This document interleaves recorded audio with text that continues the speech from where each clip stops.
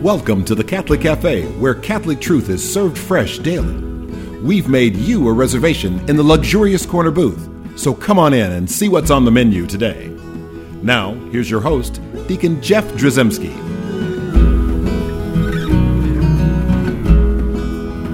Greetings and welcome to the Catholic Cafe. I'm Deacon Jeff, sitting in the luxurious corner booth of the Catholic Cafe.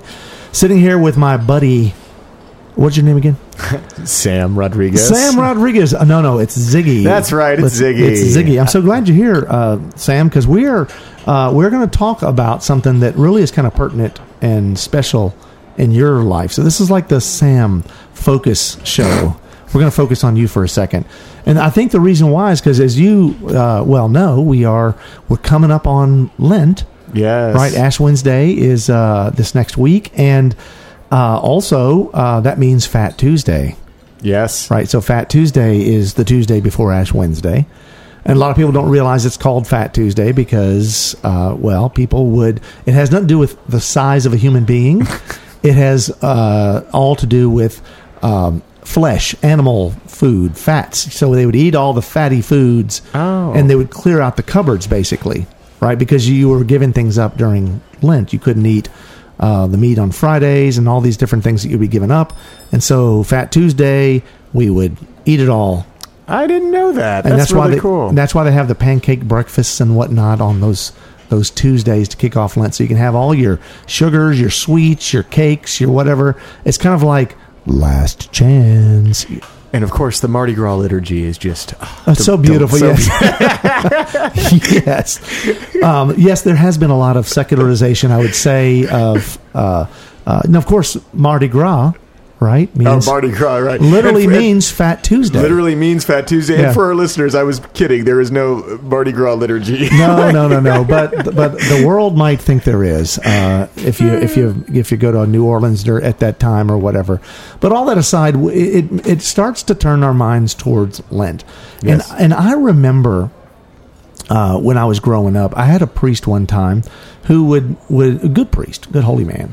And he was talking to us one time during a homily and telling us that whatever we decided to give up for Lent should be a sacrifice that would not afford us any physical benefit. Right. Right. So if we were going to spend less on things, it wouldn't so that we could shore up our bankrolls. Right. Mm-hmm. If we were to give up certain foods, it wasn't with the goal of losing weight. Mm-hmm. And there's something that always kind of sat, like, just didn't square up with me. And I just thought, I don't know, that doesn't sound right. And as I think about it, I think I don't know if I would go down that path in thinking that was the right way to think about this stuff, because there's something that I've come to know about the beauty of our faith, and that is that God ministers to us both body and soul, right? We're not just a spirit. Mm-hmm. We're spirit and flesh. Right. And so what's good for the spirit is good for the flesh. What's good for the flesh is good for the spirit, right? So there can be side benefits to good spiritual decisions. And so I've always thought, because an example I've used before is that, like, when I was teaching my kids about the beautiful gift of reconciliation, going to confession, I would take them on Saturdays, and the kids would love to go with me. And they would love to go with me, especially when they were younger, is because we would go and get a milkshake afterwards. Nice. So there became sort of an association of the sweetness, of confession. Now, it wasn't a bribe. Right. And ultimately, my kids today don't have to have a milkshake to be able to go to confession. But the reality is, it was a way to sort of like train the body, to kind of make the body think in a spiritual way. Right. So and so I say all that stuff, and I thought, now I know that you look familiar to me, vaguely familiar, because there was a time when I first met you that you were much larger. For most of my life, I was much larger, and I'm still journeying to getting to my ideal weight. Are you trying to get to like a fetal weight? What are you trying to do here? Well, I don't know. I'll let my doctor kind of determine that. Okay, very good. Well, that's always good to diet in conjunction with a medical absolutely professionals. Yeah. And that's actually, for me, it was a doctor's guidance that kind of had a transformative impact on my life, both from a health perspective, but also from a spiritual perspective. It was my first time. It was back in 2017. I was 355 pounds. Wow. Okay. Much larger than you are now. Yeah. So I'm just going to guess you're about 200 now. Yes. And the arrow is pointing downward, right? You're still losing a little weight and Right. but you don't look like, sometimes people lose weight and they look like they're about to die.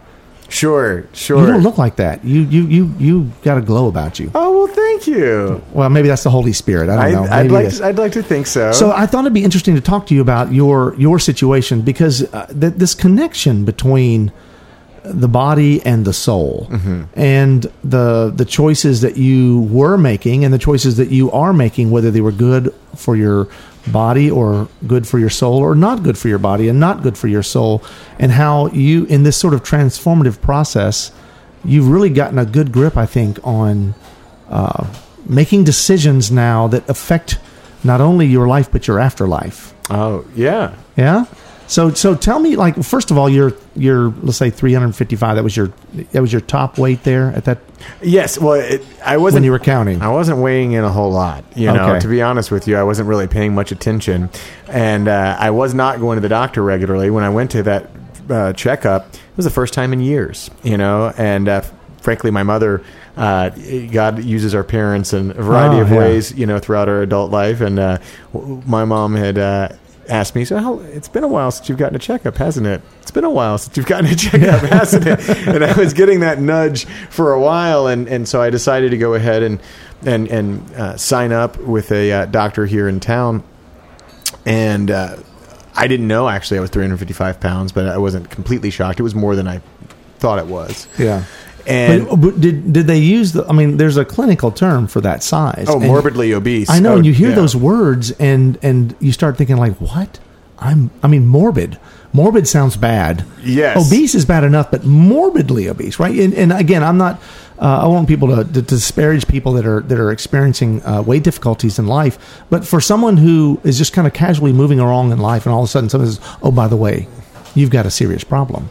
Yes. And that was probably a little bit of a shocker. Well, actually, I had heard that phrase morbidly obese most of my life, and since I was maybe 7 years old, 8 years old, something like that. Early, definitely in elementary school.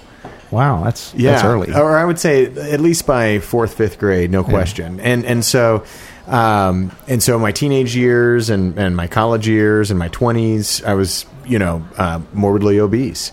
And so when he prescribed a diet to me, and he could tell just by my facial expressions that I was not interested. I did not want, ultimately I wanted to lose weight, but certainly not by a major major lifestyle change. Yeah, everybody wants to lose weight, but nobody wants to do the process, right? Yeah. I mean, at this point in your life, were you very spiritual? I was very, but for whatever reason, there was a disconnect in terms of my pursuit of virtue in my spiritual life and pursuit of sort of virtuous eating, so to speak, right? Yeah. I hadn't yet made that connection. And this doctor helped close that gap, because he said to me, and this is the first time I ever met the man, he said, well, why don't you make it your sacrifice for Lent? This was in February of 2017. You didn't even know you had a Catholic doctor. Well, that's the thing. I was like, how did you know I'm Catholic? He said, I didn't. And I was like, are you Catholic? And he said, I'm Episcopalian. Oh, okay. So that's pretty close. It's pretty close. And he said, and just something told me that I should suggest that you make that your sacrifice for Lent. And so I took that as a God thing, because I hadn't yet come up with my sacrifice yet for Lent.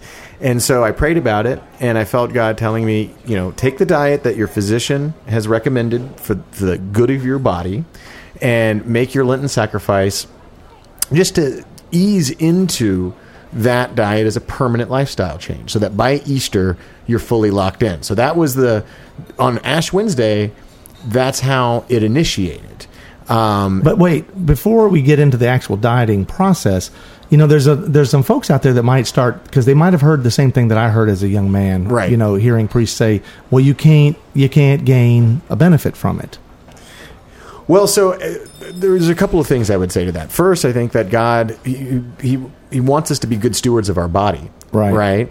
And he wants us to value our body, and there's a connection between the health of our body and the health of our soul. Amen. God wants us to, we're going to live in glorified bodies for all eternity, right? The whole idea of the theology of the body. What if you find out that the glorified body for you is 355 pounds? I'm just kidding. I'm just kidding. Because obviously you were, you probably feel so much better now than you did. Oh, way better. Way better. And it was a process that helped me just close some gaps in my spiritual life that I had not yet addressed. And, the journey itself, that Lent was great because I lost 40 pounds in the 40 days of Lent. Wow. But it was also the journey since then as well, and all the different ways that I think that there's been a lot of benefits, both spiritually and physically, and it has really had a transformative impact on how I think about food and diet, but also how I think about fasting as well. And yeah. So that's important because, ultimately Lent is supposed to bring us closer to God, obviously, and it's just like being in that sort of spiritual desert. So if there's like a side benefit of losing weight, that's not the point of all this. The point of all this is to grow closer to God. And so you're growing more appreciative of your body, of respecting God's creation, which is including you. Yes. Right? Your physical, your being. Well, think about it also this way. It helped break me out of that cycle. I was in a cycle where I didn't like how I looked, and so when I would diet, it's because now it's time to punish myself, or I don't like the way I look. Now I've lost some weight. Now it's time to reward myself. My favorite reward system, food, right? And so then there's this cycle of violence that just isn't going to work, right? And instead, this breaks me out of it and helps me realize it's not all about me, because with a fast, you can offer up a fast for another person, right? And so what it allowed me to do was to say, yes, you're going to lose weight, which is good, and for me, it was very necessary because of where I was, in terms of morbid obesity. It wasn't a vanity thing, exclusively. It was also a health thing. But it helps break me out of that cycle to where I'm not just focused on me and the health benefits. I'm making a commitment that is ordered towards the good of my body that my doctor told me that I should do. And by sticking with that commitment, I'm relying upon grace to get me through it. See, that's beautiful. And I'm offering it up for others. Now, so we're going to talk more about that. And speaking of fast, we are quickly coming up on a break here. But I want to remind folks at home, got a great website, thecatholiccafe.com. Also, all the social media stuff. Like us on Facebook, share our posts, and comment on them, and the same goes for Twitter and Instagram. So we're talking to Sam Rodriguez about his spiritual dieting and his growing closer to God in his Lenten experience, which has expanded into further into his entire life. And so we're talking to him. We'll continue on the other side of this break. Also, I'd love to hear from you. Send me an email, deaconjeff@thecatholiccafe.com. And with that, we'll be right back.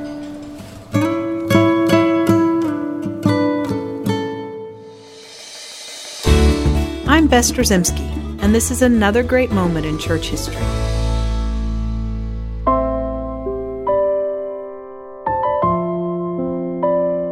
How can someone so small and weak in the eyes of the world have such a tremendous impact on the spiritual lives of millions around the globe? Saint Therese of Lisieux, better known as the Little Flower, was this small person. Born in France over a century ago, she has changed the spiritual landscape of the entire world. Saint Therese believed that little things done with great love were more pleasing to God than the mightiest deeds. She wrote, "Love proves itself by deeds, so how am I to show my love? Great deeds are forbidden me.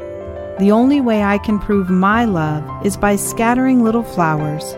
And these flowers are every little sacrifice, every glance and word, and the doing of the least action for love."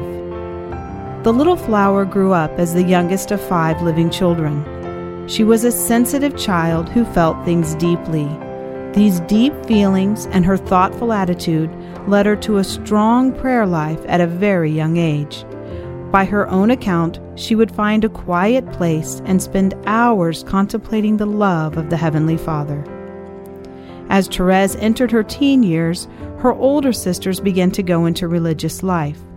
This led the little flower to seek entrance to the Carmelite monastery at the tender age of 14. She was initially refused by the superiors of the order, but her persistence paid off by taking her appeal all the way to the Pope in Rome. The superiors of the order were impressed by her persistence and maturity and allowed her to enter the Carmelite order at the age of 15. The next 9 years were spent in quiet contemplation and service inside the tiny convent in Lisieux. Toward the end of her time in the convent, she began to suffer from the effects of tuberculosis. Tuberculosis, a deadly infectious disease that attacks the lungs, leaves the sufferer with a chronic cough, fever, night sweats, and weight loss. Saint Therese suffered seriously from this disease. She was reported to have said, "I have reached the point of not being able to suffer any more, because all suffering is sweet to me." She accepted her affliction as a gift from God and saw it as a sign of His friendship with her. Little everyday things done in great love can lead us to a life of grace and deeper union with Christ. The little flower can show us the way. I'm Bess Trzymski, and this is another great moment in church history.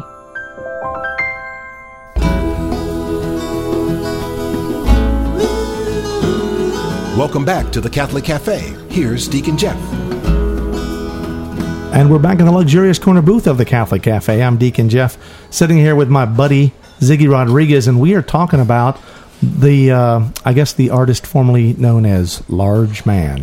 There you go. Yes. 355 down to 200. And this is not, normally at the Catholic Cafe, we're not really talking about diets. Right. I mean, it's not a dieting show. It's not like, tips to help you, lose 10 pounds before Christmas or whatever.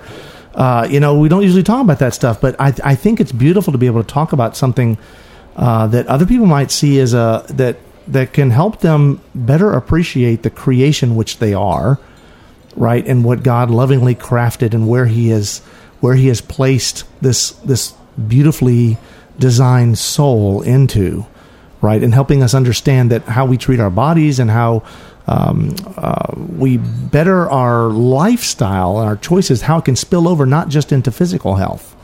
Absolutely. I think it also it can serve as an example of how we can fruitfully integrate the wisdom of the church into other areas of our life. A lot of times we hear about diet and we have kind of almost a diet culture, and you hear a lot of folks wanting to a lot of the diets that are being sort of pitched on television are ones where it says, well, gosh, you can still eat this stuff that you just know is unhealthy. That's going to clog your arteries. You can eat all you want and still lose weight. So I remember when I first did one diet, I remember, and I lost 50 pounds the very first time I did something, but I remember one of the selling points was I could eat all the bacon, I could have all the fatty foods, I could have I couldn't have sugar, I couldn't have flour, and it's like, and I had to stay away from, certain starchy vegetables and things like that and beans. But, the reality is like, I'm thinking like, yeah, but I can have all the bacon I want. I can have all the steak I want. And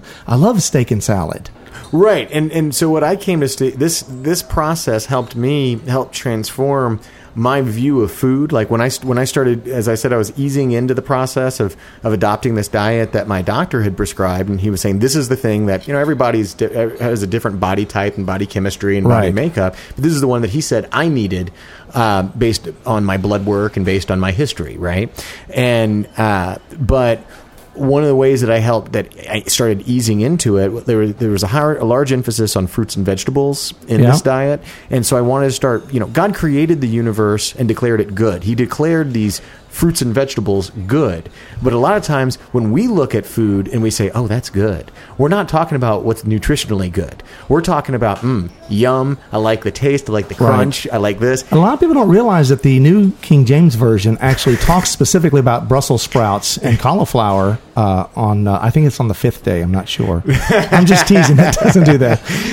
No, but it does talk about God created the vegetables for us to eat in the creation story, and that He created them as good, right? And so I wanted to study those vegetables, see what were the vitamins and minerals that were in them, and they're like, well, I don't know what vitamin K is. Why do I need that? Study vitamin K and really try to grow in knowledge. There was the gift of knowledge, according to the Divine Intimacy devotional, the way they break it down, the gift of knowledge, the gift that we receive at confirmation, is it's a gift that allows us to see the true value of created things in light of the truth of God. So a lot of times we'll tend to have a skewed value system, right? But we're able to actually see how to value the things of the earth balanced against God and what He's calling us to. Now, you also just said a word that I wanted to kind of start talking about next, and that is balance and understanding this right balance. Because like when I did the, cut this out and do all of this, you start thinking like, I want some of the other. As soon as someone tells you cannot have a French fry, you crave it, right? And the reality is you were sort of like, I guess, just recoding mentally the way you thought about this food, and you were, and I don't say you were going back to the olden days, but really the old days in terms of like, what is it we were designed to eat? Exactly. And trying to confront the fact that I had concupiscence regarding food, I had a skewed desire, and tried to rely upon grace and upon gifts, including the gift of knowledge, and work and study on learning about these foods and what was actually good about them and what was good for my body, and combining that with relying upon the wisdom of the church and what the church teaches us about how we grow in virtue. Yeah. And see, because it's not, that's what I love. I don't think it may start as a diet and health and body, but it affects everything that goes into your body. Yes. The television you watch, the books you read, the people you hang around, the places you go, and you don't realize just what we're pouring into our bodies that's affecting the less than virtuous life some of us find ourselves in. Yes. Right? Because we're making those bad choices. So in this way, what started as a physical endeavor of whatever you tied to us, made it spiritual, and next thing you know, it's affecting your life in a very profound way, in many different ways, right? Bringing you closer to God. Absolutely. And going to what you were saying before, saying if someone says you can never have a French fry ever again, you're going to go crazy thinking, gosh, if only I had that French fry, I'd be happy. Well, one of the things is in our church, the wisdom of the church says that you can't fast on feast days. Every Sunday in Lent is a feast day celebrating and honoring the resurrection, right? And I would honor that by not abiding by I would suspend the fast on Sundays, and now that Lent of 2017 is over, and I've carried this over into my life. My cheat day is generally Sunday, and if it's Christmas, I'm going to celebrate, and if it's a feast day, I'm going to celebrate and honor it. This is the balance part of this. Yes, exactly. So it's so hard for some people to see that right balance, because you end up like if you're thinking about French fries and that's going to make everything better, it doesn't, right? Right. In the same way that that 6-inch bigger TV, or that membership to the country club that everybody wants to be a member of, or whatever it is in your life, that's not going to make you closer to God. Right. Absolutely. And realizing that's a hard thing, right? But that's what made this experience for you, this, we'll call it a dieting experience, but it makes it a spiritual diet. Exactly. That's exactly right. And you're relying upon grace to see it through, because a lot of times what we're doing when we're dieting and our diet is just focused on how we look, especially, we're white knuckling it, and a lot of times we're involved in a negative cycle with ourselves. But if instead we invite God to break those negative patterns that we have with ourselves, and we rely upon Him, and we order our decision making around what we discern to be what He wants us to do for our good and the good of others. Because that's the other thing, is that the good of others, the fact that you're treating it as a fast means that you can offer it up for someone else. So it's not all about you. And when you hit those days where you're like, gosh, I really want, a soda, or I really want, this piece of cake, etc., that you can focus on, but I have this friend who has cancer, or I have whatever it might be that you're offering up your fast for. You can focus on them and trust that in the order of grace, God's going to use your fast fruitfully in the order of grace, So let's just, as we're kind of coming close to the end of the program here, just kind of help some folks who might be listening they struggle with weight, or they struggle with something in their life that they need to, we'll say, tame, or maybe reorder, or get back to the basics of living that virtuous life How do you help them along that path? They've tried every diet, or they've tried every form of self-help program to fix this addiction or that problem. How is it you start this thing? What's required, in getting this thing going? Well, I think getting advice from a doctor can be great advice, because they're going to be in a better position than anyone else to say what's actually healthy and healthful for one. Right, and even if you're talking about something that's, if you're having an addiction problem or something like that, yes, having medical professionals as part of this process is important, because they may not have a spiritual component. Some do. Obviously, your doctor did. Right. But some may not. But still, getting back to the basics of what's good for the body. Yes. We know as Catholics, it's what's good for the soul as well. Absolutely. And also having a spiritual director to where you're able to state what your goals are for your fast, and then you're locked in as a matter of spiritual direction, including also the intentions for the fast. That can be very healthy. And also going into the confessional. And if you've got an addiction to food, like I definitely did, or if you have issues like I did with self-esteem, naming that in the confessional and really seeking God's healing and God's grace. Because here's the thing.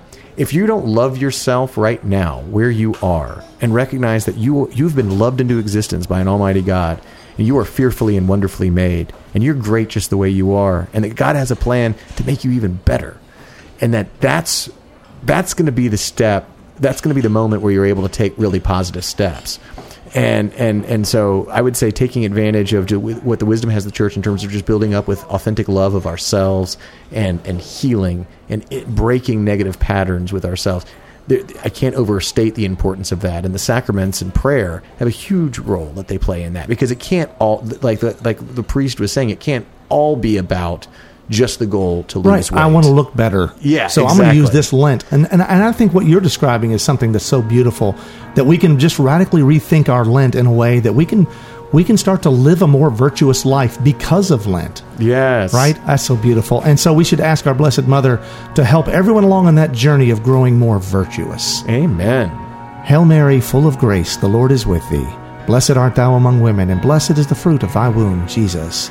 Holy Mary, Mother of God, pray for us sinners, now and at the hour of our death. Amen. Thanks for listening to the Catholic Cafe. If you'd like to contact Deacon Jeff, send him an email at deaconjeff@thecatholiccafe.com. Visit us on the web at thecatholiccafe.com. You can also find us on iTunes or follow us on Facebook and Twitter.